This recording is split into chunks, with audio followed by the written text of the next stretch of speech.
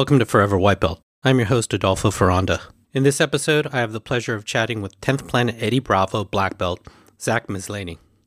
Zach is also a second-degree Tiger Schulman black belt, a former kickboxer, Golden Glove boxer, MMA competitor, co-founder of 10th Planet Bethlehem, 10th Planet Allentown, Finishers Tournaments, podcaster, YouTuber, and coffee shop owner, as well as so much more. It's no wonder Zach has so many exciting and successful endeavors going on.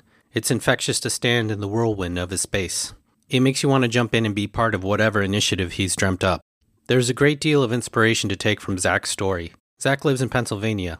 He felt much of the jiu-jitsu action was concentrated in other areas of the country and neglected in Pennsylvania. So, in typical Zach fashion, he creates 2 academies that produce 2 of the best no-gi jiu-jitsu competitors to date. And this is the reason I refer to him as the king and queen maker, Grace Gundrum and John Thor Blank. If it was not enough, he goes on to create a platform for the local practitioners to shine via his Finishers tournaments. This seems to be a trend in Zach's life. If it's not available, make it yourself and be proud of your work. I greatly appreciate and relate to his DIY ethos.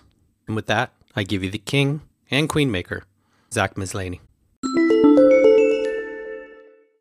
I'm Adolfo Ferranda, the host of Forever White Belt, here with special guest. And can you introduce yourself, Zach? What's up, man? Zach Mislaney, 10th Planet Bethlehem Finishers MMA. How you guys doing? Thanks so much for being on the show. So happy to have you here.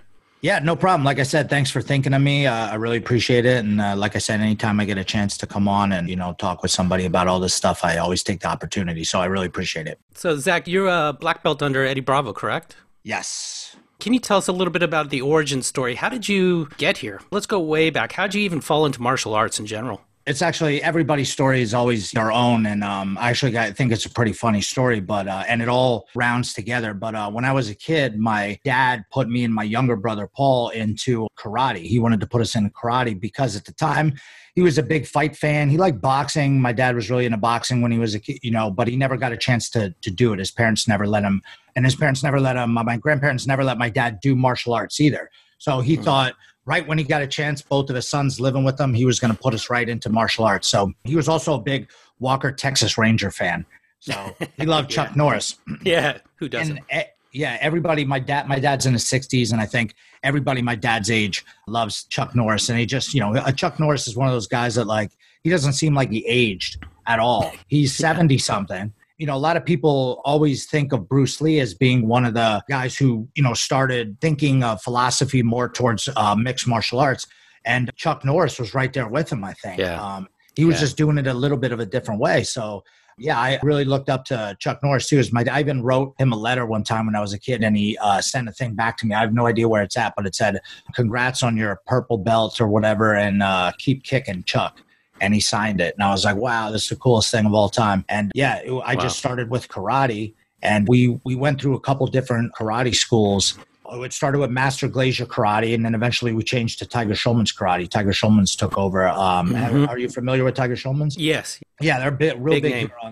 Big name on the East Coast, and was a really big name in full contact karate back in the day. He won 7 years in a row, the Masoyama full contact bare knuckle, and he was just he was trashing guys with all types of things like side kicks, like spinning back kicks, the roll kick where you do the rolling hit and you kick the guy in the head.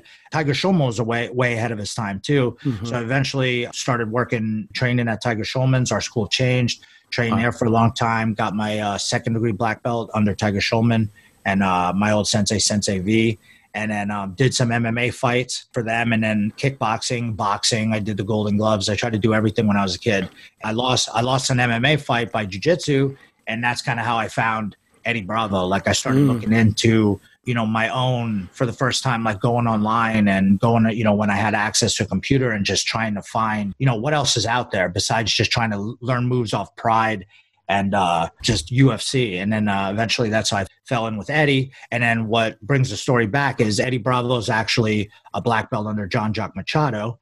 And, I'm a big John Jock. Actually, I'm wearing a John Jock hat right now. and big fan of John Jock. I really look up to him, as I do, Eddie Bravo. But, John Jock is like a jiu-jitsu Yoda, and a lot of people don't know this, but Chuck Norris actually brought John Jock over to America and his brothers. And then he actually instituted people in American karate. You had to get your blue belt in jiu-jitsu under the Machados first before he could give you a black belt in the karate style. He just saw that it was so important to learn grappling because he could kick people. But the second the Machados got a hold of him, I mean, they're ADCC champion, John Jock and, his brother, Higan Machado had like one of the best matches ever against Hickson. Some say even, he was working Hickson for a while there in that match. Yeah. So it's crazy. So it kind of brings it back because then I was like, wait a minute, Chuck Norris brought the Machados over and now we're under the Machados. And I started, martial arts because of Chuck Norris. So it was pretty cool. I always thought that was funny. So you mentioned Bethlehem. So I had no idea where this place was, and this is American public school education here, and that. So I apologize. So I looked it up, and it's in Pennsylvania, correct? Yes. Yeah. Can you talk about that? So you grew up there? Yeah, I'm from this area. Yeah. So a lot of people always, every time we say Bethlehem, they go, Bethlehem, is that where Jesus is from? Right. Yeah, and that's exactly what Eddie Bravo said too when we told him we were from Bethlehem. He was like, "Wait a minute, not in Israel, right?" I was like, No, we're in Pennsylvania. So I grew up in, actually was born in Allentown, Pennsylvania. And then I grew up in Northampton. I lived in Northampton, PA. Then I moved to Bethlehem to my dad's when I was like I said, like 13 or 14. It's like it's a hardworking area. There's areas where there are a lot of, big homes and a lot of rich people, but there's a lot of, Northampton, Bethlehem, Easton. There's a lot of areas of a lot of people, work hard. I mean, a lot of people from here, their grandparents worked for the Bethlehem Steel, supplied a lot of the steel for every side, I guess, in I think it was World War II or whatever. So, and then when that went out of business, it was kind of a weird spot for a while. Now the old Bethlehem Steel is a casino now. They turned it into, wow. And it's also too, I know this area, a lot of people don't know Bethlehem, but they may know Easton, or they may know some other areas in Pennsylvania, like Lock Haven. And it's just really known, or Nazareth too, is really known for wrestling. Yeah, a lot of East Coast, heavy. Pennsylvania is like a real heavy area for wrestling. So we got guys out here that like, they don't make it to the big, show or like districts or whatever. And they're like, would be a star on another team in a different area, so. Can you talk about what the jiu-jitsu scene looks like there?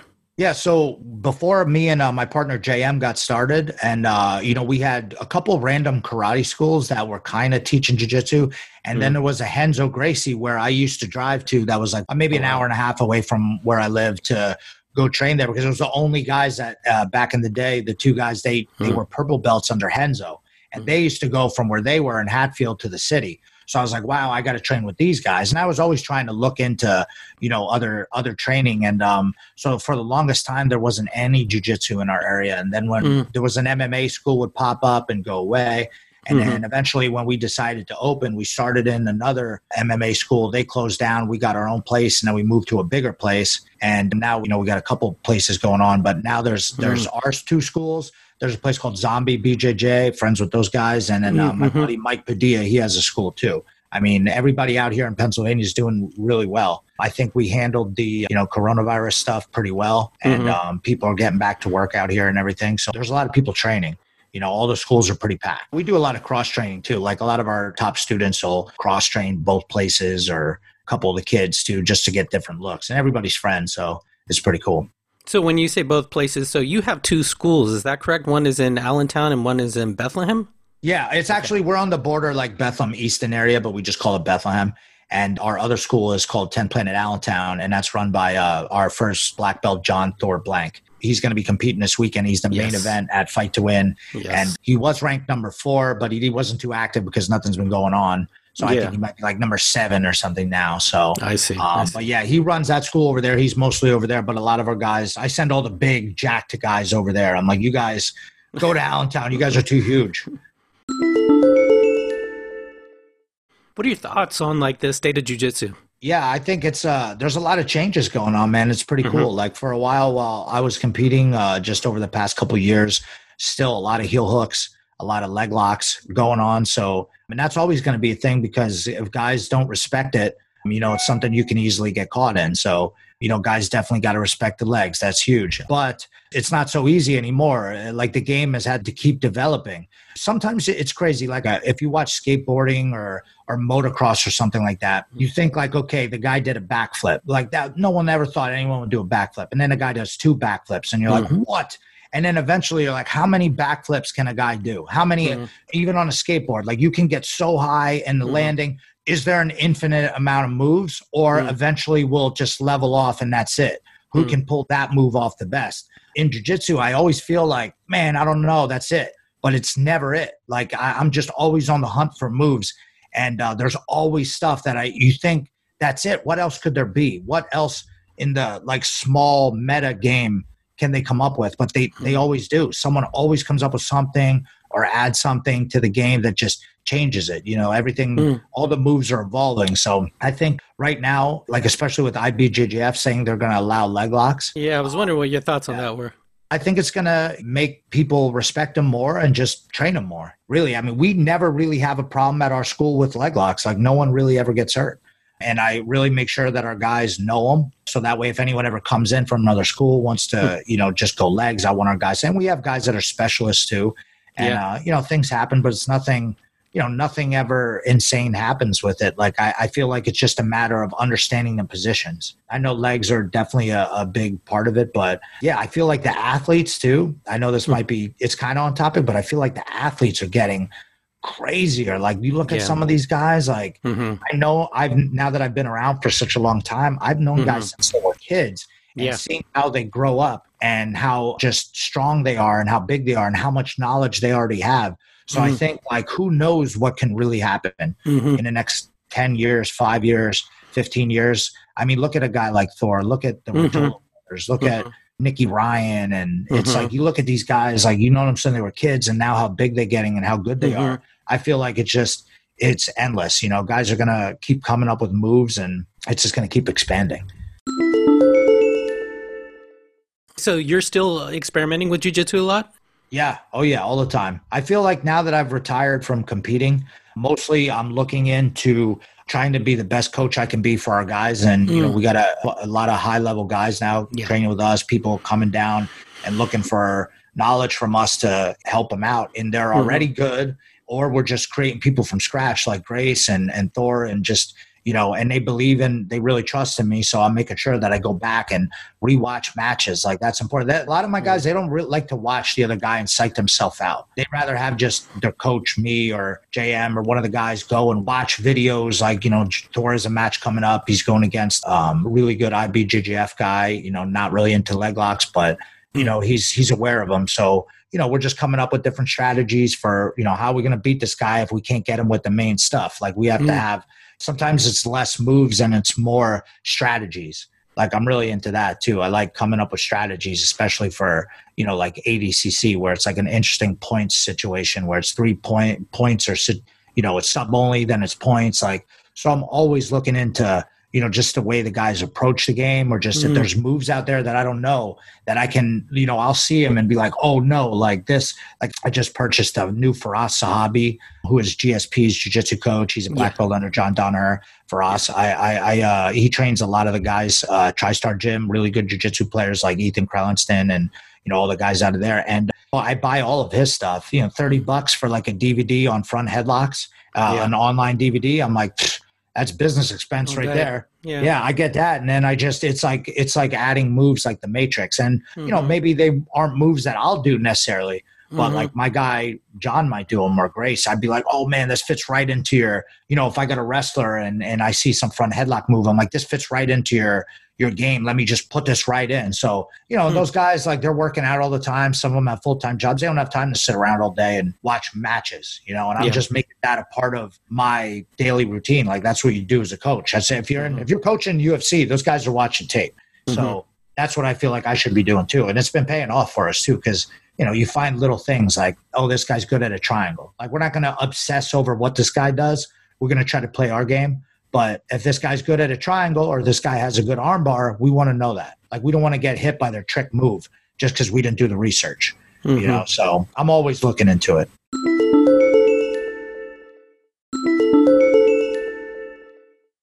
curious if there are things that you've watched or studied and you're like, you know what, this doesn't work.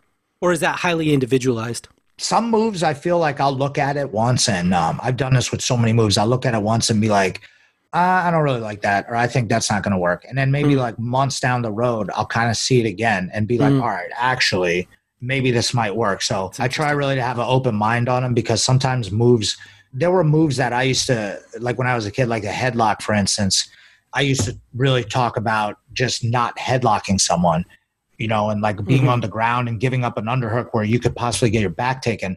But if you really understand how to headlock somebody and hold them so they can't get up, and you understand what they could do to you in the counters, like that's saying, at first you got to know the rules. And then after you know the rules, then you can start to break them in certain situations, because you understand what the risks are. Like, we have one guy who's a wrestler. He'll grab you in a headlock and just pull your head up and tap you with chest pressure. When I was a kid, I would be like, that's a big guy move. Screw that. But now I'm like, okay, don't ever let that guy don't let anyone get you in a headlock. You either got to counter it quick, but I'll even do that now. If I'm bigger than somebody, which is very rare, but if I am, sometimes I'll just grab their head and, so that's like a move that's a move where I would have, for years, I probably would have downplayed that move or just not even explained it to people. But now I'm like, sometimes, and I see it go through people's head when I show them that, and they're like, my coach has always been telling me never give up an underhook. I'm like, yeah, but believe me, I know a guy that will put you out with this move if you let him. If you don't tap, you'll pass out. So I'm like, man, there's something to it. So like every move is relative, I think, and it's possible. There are things that I see a lot of people do things that I could never do, but I want to teach them though, because different people do different things. So I'll teach them. They'll be like, well, do you ever do that move? I'm like, no, but you might. There's so many guys that have different body types where they'll never be able to do some of the things that I can do, and I can't do what they can do. So that sounds incredibly open-minded. Is that like something you just like culturally came up with you? Because a lot of academies sometimes, they're very kind of fixed. They have a fixed mindset in terms of, hey, we don't do that here or something. You know what I mean? I think people only say they don't do that here if it doesn't serve them in a certain way. Like if they're like, oh, don't do that, it's because they probably don't know it. Like we've been to, I'm not going to name the gyms, but me and JM will roll to every gym and just go in and try to roll with guys and, we get our ass kicked. Sometimes we do really good. And, we put people in moves, and the guy would be like, hey, he'd have a guy in a full electric chair and he'd be like, hey, don't do that move. And he's like, why? And he's like, because he doesn't know it. And he's like, well, yeah, that's why it's working, because he doesn't know the move. And they're like, well, I can blow his knee out. I'm like, well, in general, it never happens to us, but it might happen to you because you're not familiar with it. And that's why leg locks can be dangerous for people who don't know them. You might turn the wrong way. The same with an arm bar. If I'm putting someone in an arm bar and they never been arm bar before, they're not going to know how to escape or know when to tap. So it's the same I feel with leg locks. So I feel like a lot of academies are like that. I think I really got that from, I'm sure I've learned that just from Eddie Bravo, and he probably would tell you he learned that from John Jock. A lot of guys didn't like what Eddie was doing and like the moves he was doing, but John Jock always encouraged him. And he would say, no, keep doing that. And he would say, well, what about this, John Jock? And he would say, well, here's what could happen. But, hey, you can do this. So if you watch a lot of Eddie's style, all the overhook style, all the butterfly sweeps, the rubber guard, the truck, all this stuff, you can see how it formulated the 10th Planet style. The original 10th Planet style came from John Jock style, and it just filtered in. And then from Eddie, like, I'm not going to do every move that Eddie Bravo does, but I like a lot of moves that he does. And, rubber guard, everybody does differently. There are rubber guard players that like Ben Eddy and Boogeyman Martinez and J.M. Holm, who they're different, and Jeremiah Vance, they're different than totally what I would do, but they're still playing rubber guard. And Eddie, he might not do any of that. He just does the traditional, what he used to do, what you would be traditional rubber guard style or whatever. So, yeah, I mean, they kind of just, he's always, and Eddie never told us don't do leg locks, or John Jock never said, don't do leg locks. He would always tell you, don't just do leg locks. You got to have the full game. Just have and Tiger Schulman's back in the day was like that too. I mean, for him to bring in other instructors to teach him grappling, you had to have an open mind, because that was a no-go. You would never give anyone else any credit as an instructor back in the day. Like no one's any good. Only you. You're the only one that can give the information and be like, well, where did you get it from? you know, like I pretty much everything. There are like I have some moves that I'm sure that are specific to me, but most of the moves I've taught I've got from someone else. I think everybody's done that. So it's always funny when there's a new name or whatever. And that's the whatever a teen. I'm like, everyone's done a guillotine. Yeah. How you do it. So what are the games and the techniques you enjoy playing? When I was a kid, and I think when you first start really getting good at jiu-jitsu, you like to play guard.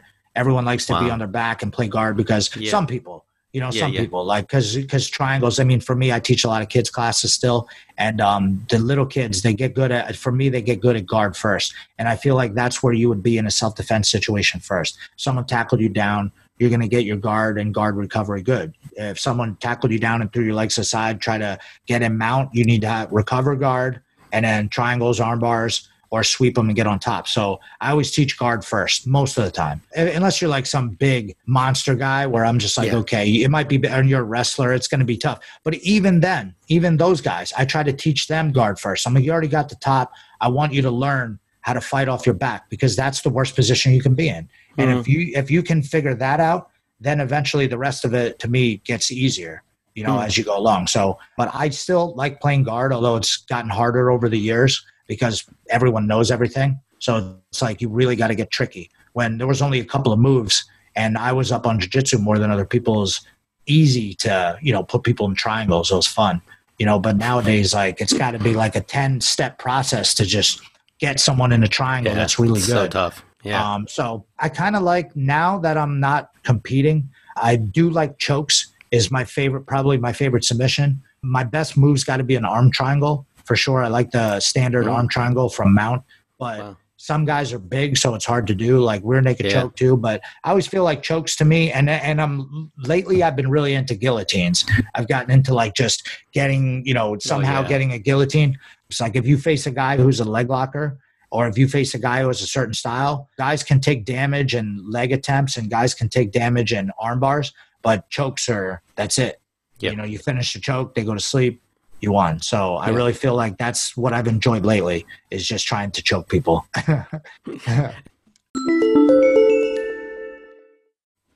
So one thing I want to talk to you about is competitions in terms of your coaching. Because I've watched some of the competitions of Grace, and you've got a monster team, by the way.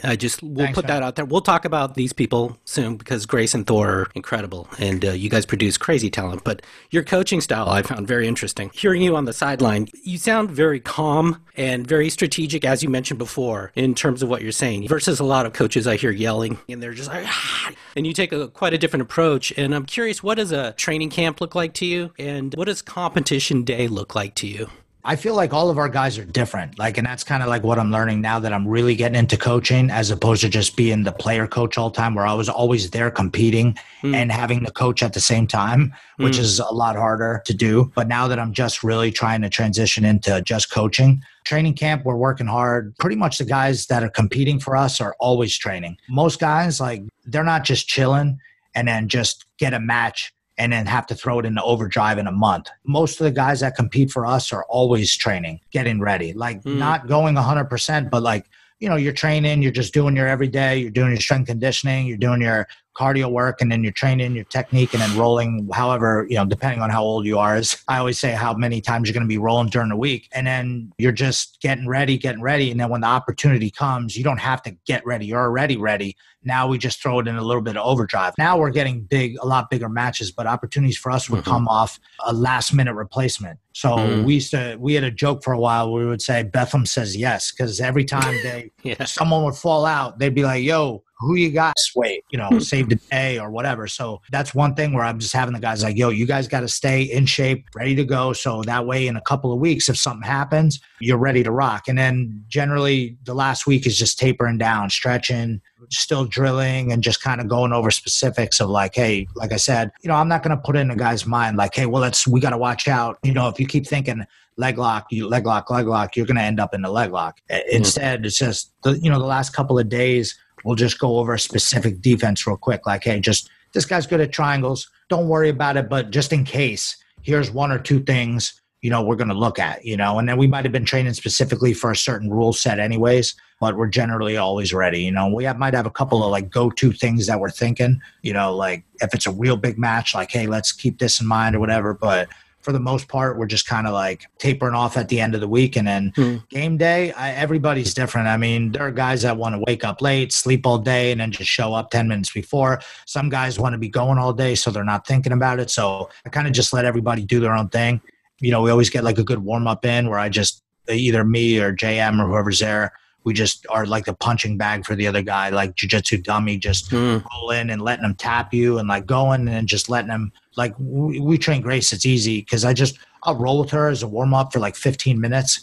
And I could tell she's like put it into like next, she's ready to go. So I don't want to like go too hard. So we just get a real nice warm up, go over some specifics and, kind of like a good point guard would be in basketball, just feeding it to them. I'm just feeding them armbar, triangle, all your positions, like a pass, like I put up a little fight, give it to them, and then just make them feel good right before. And then, during the match, like me and JM, when we coach, usually we're together. And even when I'm by myself, I kind of do the same thing. Like if you're one of my guys or one of our guys, or you train with us all the time, I feel like, I have the most experience, me and JM, but like the other guys, like even them, most of our guys can coach our other guys and coach our kids because it's not just the moves, but they know if you're training with us all the time, you're probably going to know at least a specific group of things that we can coach you. Like you're a blue belt, you might not have everything yet, but you got the idea. So now it's not, I can't coach you in the middle of a match, like grab his left arm and do this with your wrist or take your left leg. And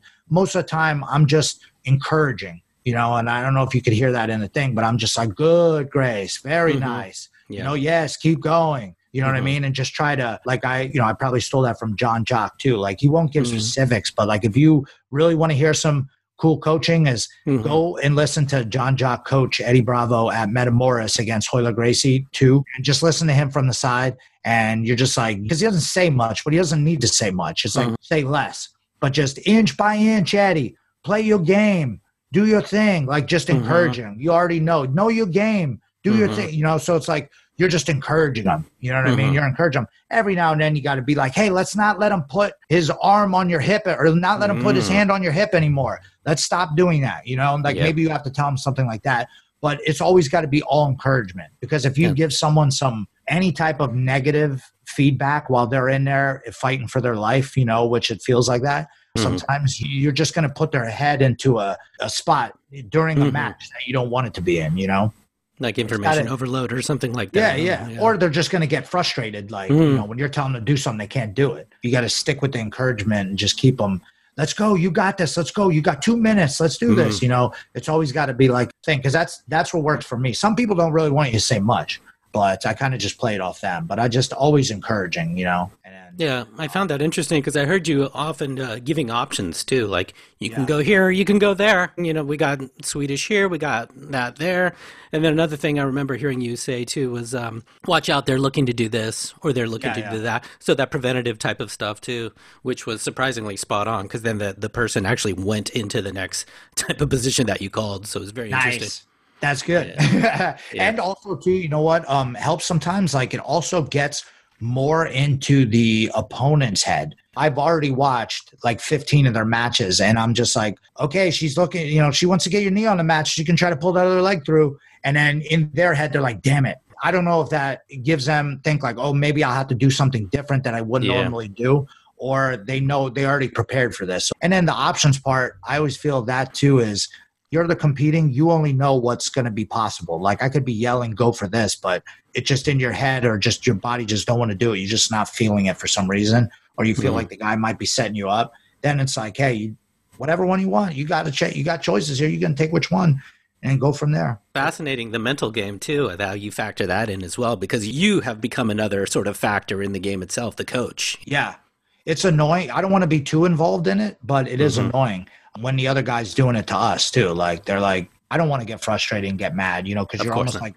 dueling back and forth. Yeah. And then I've had people on a lot of the YouTube videos, like some of the comments be like, I wish the guys would just shut up on the side or I wish I'd love to see her try to do it without the coach. I'm like, well, what are you talking about? Like, I'd love to see the NFL guys do without the coach. It's not, the whole point is you're allowed to have a coach. It would be interesting maybe if you didn't have a coach, but I think people would do the same thing. But since we're there, we're just going to try to encourage them. That's the whole point. We work for, I want to see if they could do it without the coach. Yeah. Okay. Yeah. So I've got several questions I want to ask you about 10th Planet Bethlehem and Allentown, I suppose, too. And so how'd you develop such a top-notch competitive team at these academies? And can you talk about Grace Gundrum, and can you talk about Thor, John? Yeah. And there's several questions here. Does everyone at the academies compete, or is there still a place for the hobbyist? Yeah. What's your philosophy in terms of running an academy? It's a lot of stuff, so I'll run through it if we forget any of the stuff. Yeah. I'll just keep knocking them out. Yeah, and I love these questions too because a lot of people, I think they think one thing, and I try not to look at the blogs and stuff, but sometimes people will be like, "Oh, that place is," I've even seen guys will screen cap things and send me on Reddit like it's a war zone over there or something like that, or people say stuff like that. It's like so far from the truth. I teach 3 kids classes a week. I teach a lot of kids classes, and some of the kids are really good. Like, we got Matt Bam Bam, and we got a bunch of kids that are really tough too. But it's kind of tough to understand the competing at first for us because me and JM, we always competed because competition was always part of it. We always liked to do it. Plus, it lets you know what's for real and what's working. And I always feel like once you start competing, you'll always get followers. Even if you're like doing okay, people are like, "Oh, that guy's always at the competition." And then when we started teaching, we just kept competing because we figured that was the way to getting our next belt, getting belted faster. And then also making ourselves known enough in jiu-jitsu where we would have a famous academy and have group of guys and be able to make a living off of it. At first I was just happy with living in the back of the place, but now after a while it's like, wow, we're really doing good. And why don't we just keep running with it and see where it goes? Because me and JM used to compete all the time, and Grace, she came into it with us. She was competing right away too. And she was already competing when she trained at Tiger Schulman's also for a while and grappled over there and was already pretty good. And she liked doing the competitions. And then since we did it, other people, I think, just wanted to follow in our footsteps. So it was more of a, we were leading by example, even though we never once to this day told anyone to compete. I may have tried to get Thor once too, but I never go out and say like, "Hey, you guys should go to the competition. Hey, there's a competition coming up." Like, I do let people know and I give our guys credit and the kids, but most of the time it's the parents asking me because they might come from youth sports. So they're used to, all right, so we're doing all this practice. Where's the game? And I don't tell them, but the game is actually being able to protect yourself and be healthy. That's the game. Right. But if you want to do competitions and stuff, that's cool too. And I even think some of the kids' parents are like, "Wow, you guys all these medals and you guys are the straight crazy competitors." But it's not just about that. Like, it's about, it's about defending yourself. It's about getting in shape. It's about the camaraderie of the place and having somewhere to go where, it's not all this crazy shit that's going on in the world is going on at our place, because we try to keep all that out of there. So there's a lot of guys, predominantly most of the people at our school don't compete. Maybe even 250 combined, and maybe we have 60 that compete, but they're known. A lot of the guys who do compete, and the guys who do compete, they compete a lot. And there are a lot of guys at our school, though, that maybe competed once or twice and then just wanted to do it because everyone else was doing it. Maybe they just wanted to see how they felt and jumped in. And Grace, we just kept working with her, and she just kept knocking things off. All right, win this tournament, win that tournament. All right, we lost this way. Let's figure this one out. Let's add more stuff.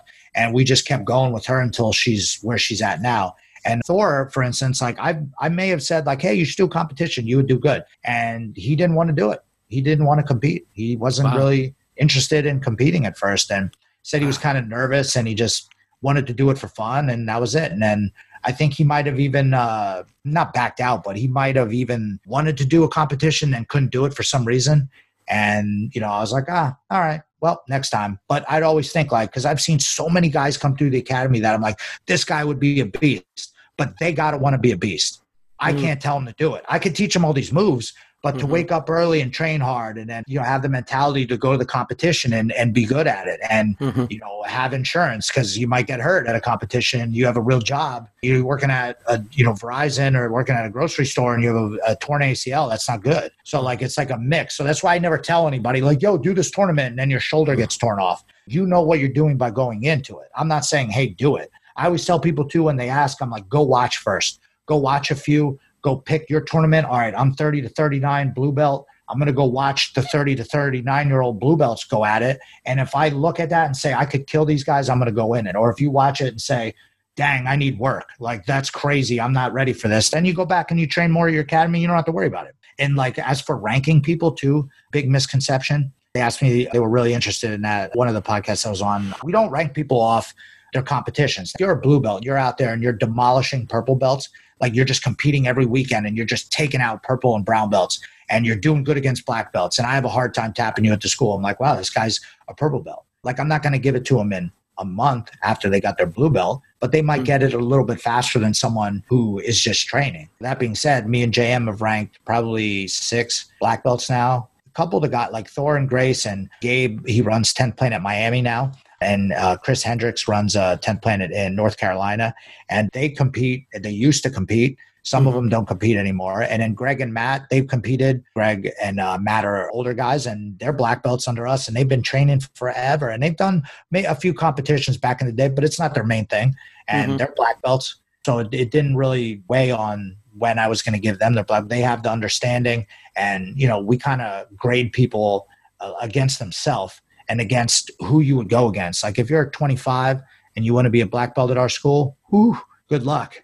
You know what I mean? You're 25 years old. That's going to be a tough one. And you've only been training for 5 years. It's going to take you a while, but if you're in your 40s and, you're doing this and your job during the day is selling insurance, I don't need you to be able to beat 25-year-old black belts. Would you beat yourself? Hell yeah. Would you beat another guy that's your age that doesn't know anything? Absolutely. That's kind of how we like to grade the people. So I think that really has helped us at the academy with being honest with the guys and just keeping it real. Great philosophy. It has nothing to do with the competition. So that's all good. And I love that, and it makes and we love doing it. It's fun. And now that we're having success, it's only breeding more guys that want to do it and more guys that want to work hard and everything like that. So now it just keeps going. So I'm just going to keep riding it until, until everybody stops and then I won't do it anymore. I'm just having so much fun too. So it makes it even better.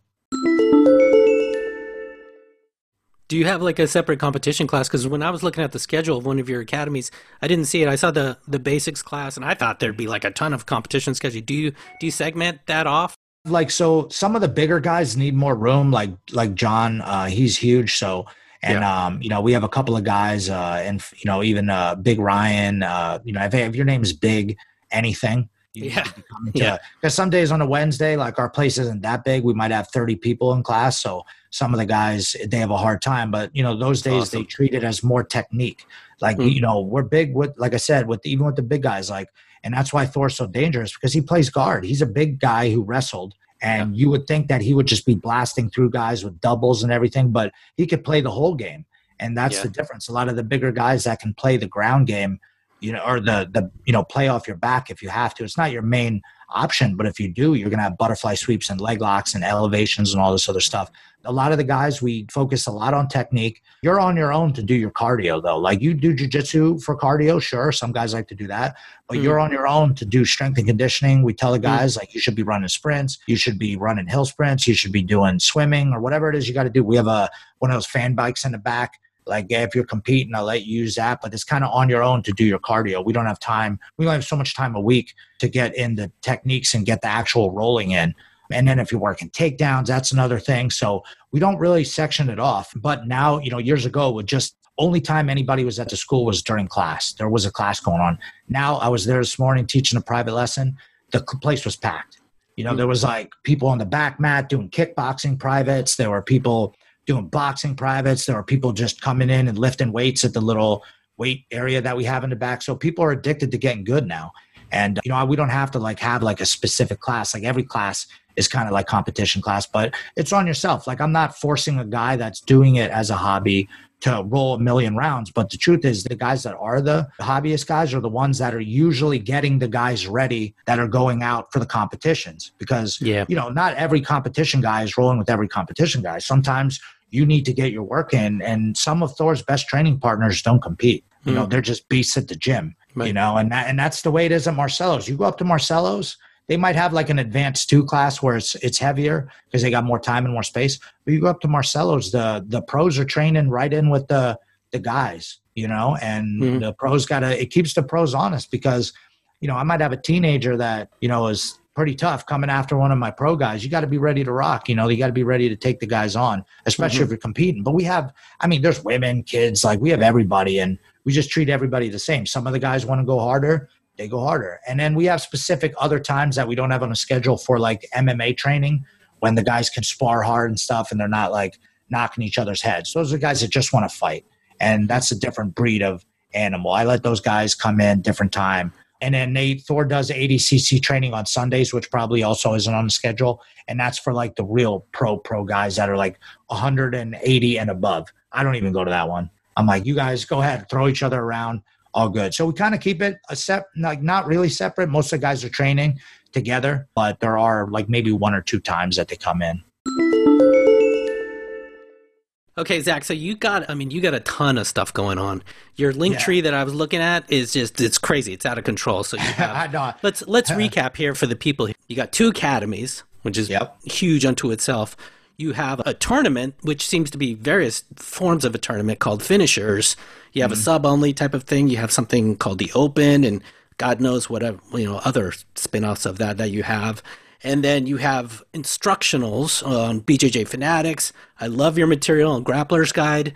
Nice, thank you. You have something else called Finishers TV, which I want you to talk about eventually too. And then the media that you produce too. You have a YouTube channel. You have a fun podcast called Zach's Corner Podcast, where you talk about pizza and farts. Yeah. And you have merchandise. And you guys seem to be like this marketing machine too. You know, a lot of the content and the quality of the stuff that you put out is really top notch. Thanks, man. I really appreciate it. How do you find time for all of this? And have you always been the entrepreneurial type? I don't think I was at first, but once we got into this, like I said, at first we were just pumped to live at the school and just not have a real job.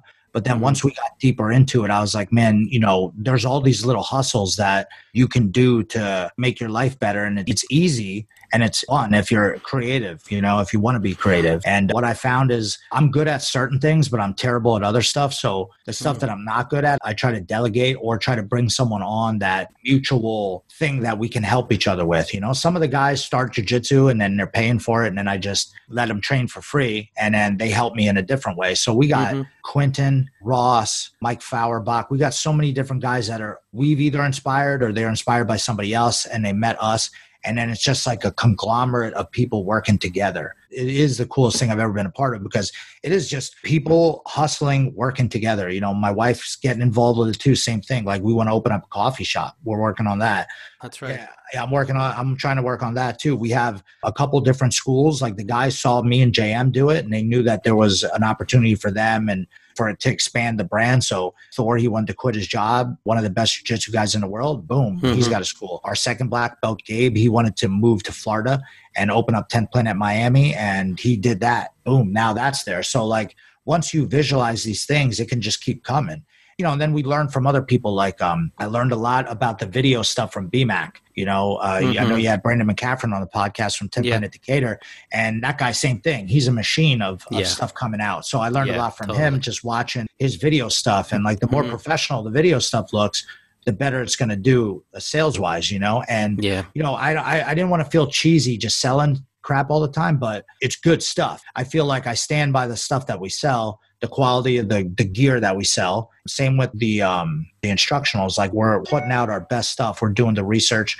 Like we have the time to do it. So I really, you know, like I said, I stand by it. So it's not cheesy. It doesn't feel cheesy for me to sell it.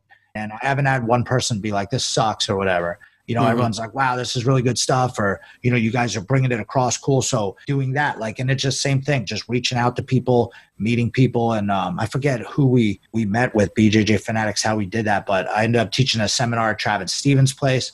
So we were doing that. Then we filmed those. And then they don't have like a compete thing. And they said, hey, you can do whatever you want. So we figured, hey, this is a good time. We'll start our own streaming thing that costs a couple bucks a month. And then we put our own videos on there. And we have a couple guys, Preet and Quentin, they just film class randomly with GoPro or a really good iPhone. And then we just upload it. So people who live in, like I got a friend, one of my guys who's in the military in Japan, he's watching it over there. He's learning. It's like he's in class with us.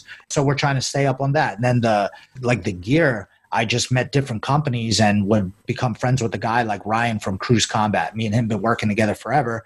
And now he is, you know, me and him collab on a lot of different gear. And he's making money, we're making money, and the people are still getting good stuff.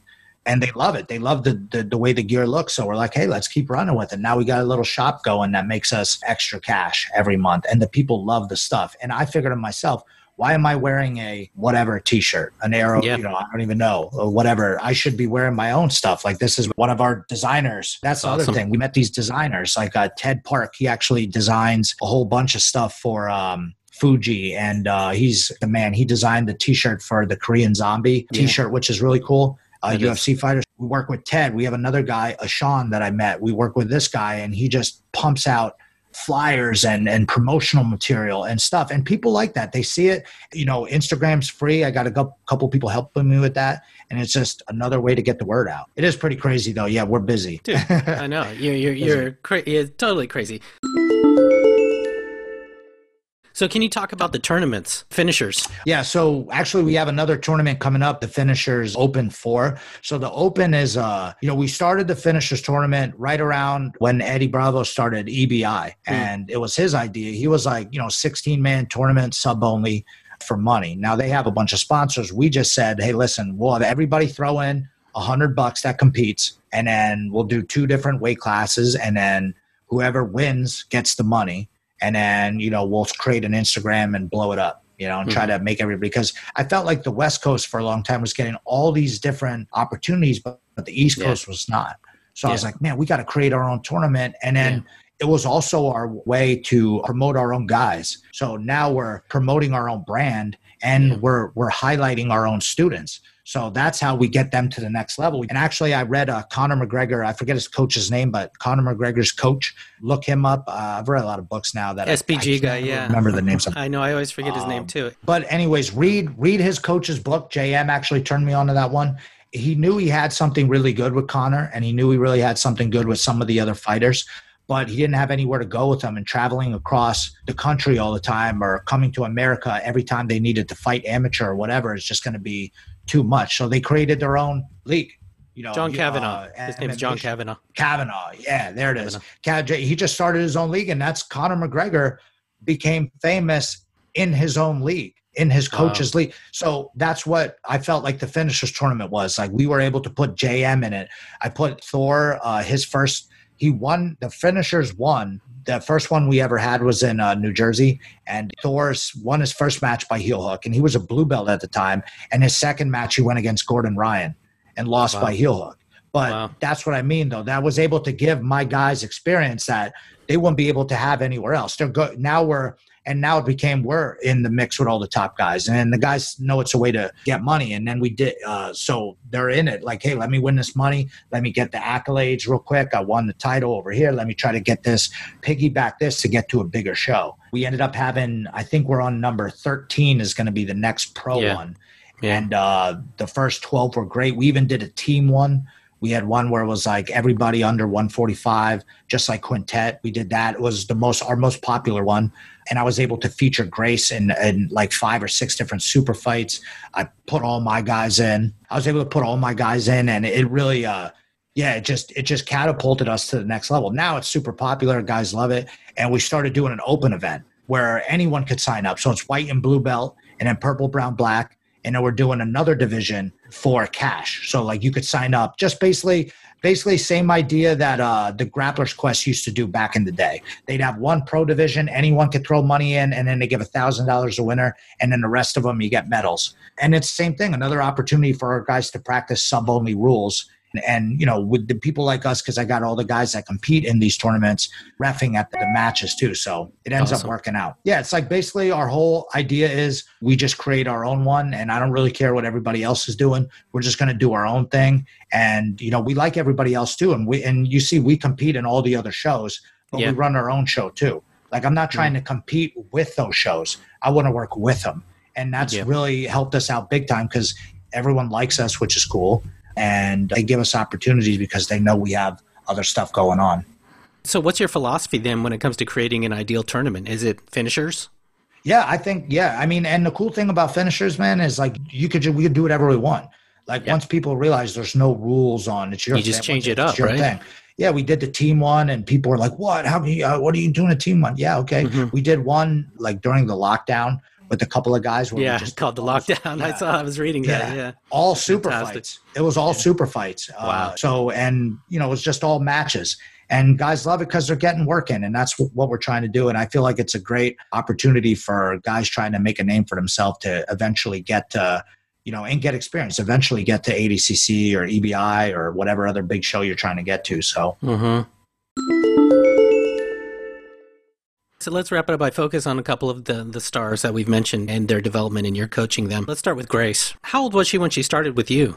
Grace actually got her black belt at Tiger Schulman's when I think she was 6 years old, which is pretty nuts. Yeah. That's crazy. So I don't even think they wanted to give her a black belt but she, did all the requirements and she was killing it. So JM actually knew Grace before me.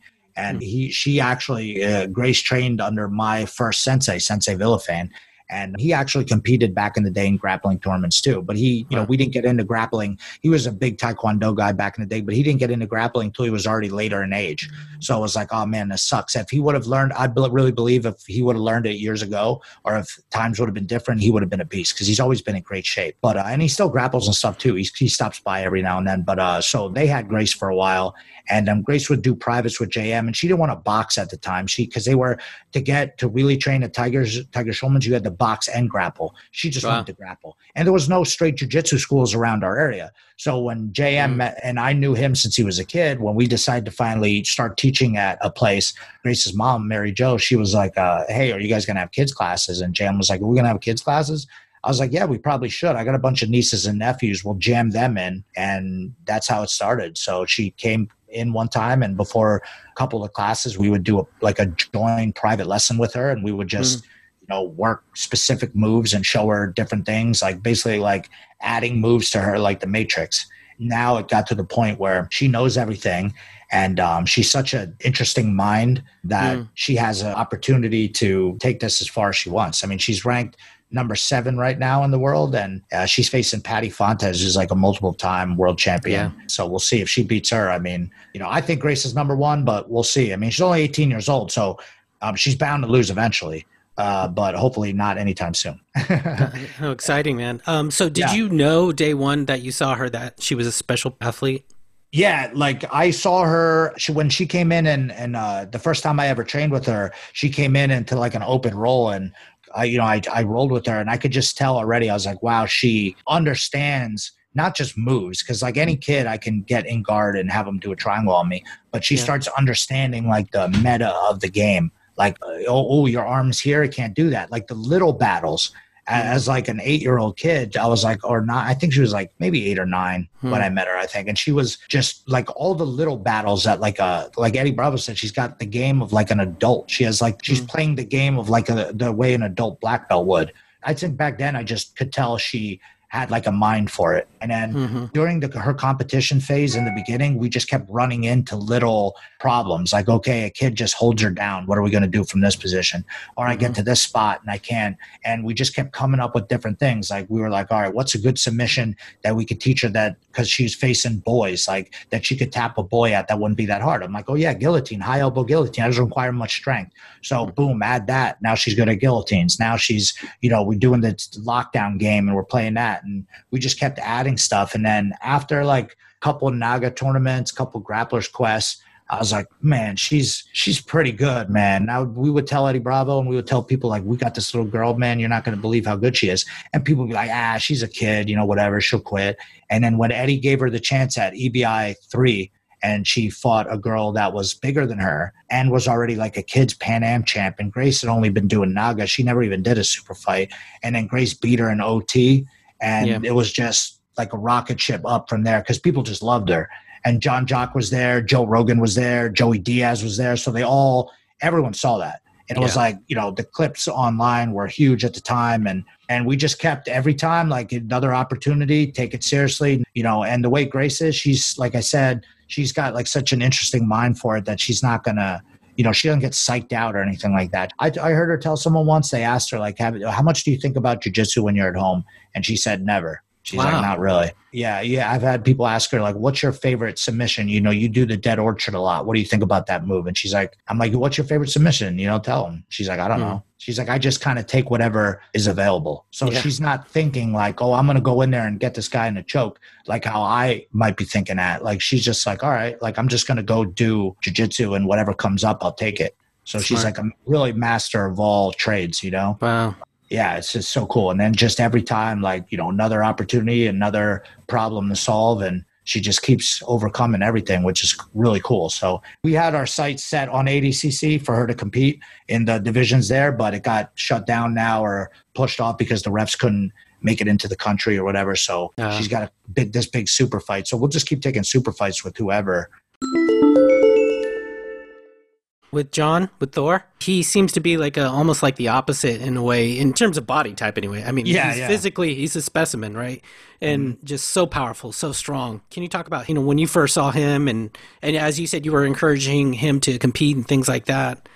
So he wrestled in high school. Interesting fact about him is his wrestling style is a little bit different, though. He's more of like a reversal type guy. Like, he's not a good shoot for a double guy. He's more of a reversal. He told me that he set the record once in high school for takedowns for the year, and he only ever shot once. So it was all like reversal. So he has like an interesting wrestling style, which he learned that from when he was a kid. And his dad taught him his work ethic. And he's just like, waking up early, like working, doing a full-time job and working out and just eating. Like, he's very meticulous with his work, like keeps track of all of his food, keeps track of what he eats and everything. So like, he's like a scientist when it comes to that. Wow. And then, when he came to jiu-jitsu, like one of our guy, his name's Andrew Jones. He's our manager at 10th Planet Bethlehem. He handles all the signups and all that stuff. And he actually brought him and his brother Kevin, the Jones brothers, we call him. He actually brought John Thor Blank into our school when we were at our old location. They came in and they were like, hey man, I got this one guy. He could be really good. I remember Andrew telling me this too. Like, he's like, this guy could be next level. We just got to get him in here. And they were looking for a place too. And there might've been some gi back in the day, but he didn't want to do gi because a guy like that, like, he wants to wrestle. He wants to do like a more UFC style stuff. And they were big UFC fans. And I think he just wanted to do it for fun. But once I saw him, I was like, it's like getting like a Ferrari. You just got gifted like a superb athlete. The same with Grace, like, because of her flexibility and her mindset, it's almost like I could show him moves. Now, big credit to John is a lot of big guys don't want to listen. They want to fight like a big guy. And right. John said, hey, let me learn the stuff that I'm already probably good at, smashing people and being a big guy. Why don't I use technique? Something that Joe Rogan always says that I always quote from him is like, if you want to learn jiu-jitsu and you're a big guy, learn it from a small guy, because he's constantly has to fight with people bigger than him, 100%. And then if you learn how to go to roll like because when you watch John, he's very flexible. He's very strong, but he uses it in certain situations. He's learned how to conserve his energy, and he can do some flexible shit that nobody else can do. Most people can't do. And because he has such an open mind, like I was going to say, credit to him for having such an open mind and learning from me and JM being very small guys, he learned how to roll like that. He learned all the different techniques, as opposed to going, nah, I don't need that. Nah, I don't need that. He wanted to learn all the stuff. And now, same thing. He's got like a killer repertoire. He might only finish guys with certain moves because they keep giving it to him, but he's got a full range of moves: wrestling, takedowns, leg locks, arm bars, triangles. He could do everything. And that's what really makes him dangerous. Same with Grace. They're not just like, oh, I got this one move. Like, you might see leg lock or Thor leg lock a lot of guys. It's just because it's easy.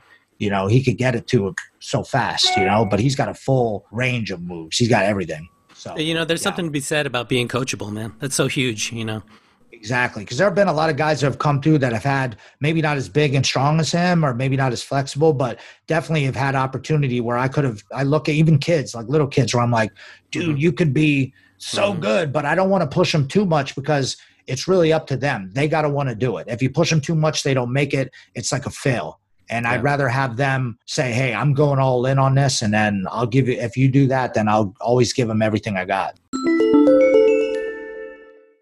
Let the listeners know where they can get more information about you and your slew of projects that you have going on and things. Yeah. So if you want to, probably the best is just follow me on Instagram. That's where we post everything. You could follow our school at 10 Planet, 10P Bethlehem on Instagram. Websites are cool too. I have a website, ZachMaslany.com, but you can get a hold of me there. But Instagram's the easiest. If you DM me on there, I check that at least once or twice a day. And then, like you said, link in the bio there, that's pretty much everything. But if you just go online, just search Finishers Sub Only, search Finishers Everything, and all of our stuff usually comes up. We're definitely not afraid to put ourselves out there and try to keep going with the best. So I really appreciate you having me, man. And if you want to talk more, I'd love to come back on anytime. Oh, that's fantastic. All right, everyone. Thanks so much for watching and listening out there. I'm Adolfo Ferranda. Us Forever White Belt Show on Instagram. Check us out everywhere and all the places, the nice reviews and everything. We really appreciate it. Again, Zach, thank you so much for your time, man. Thank you, brother. Appreciate it. All right. Take care, guys. Nice.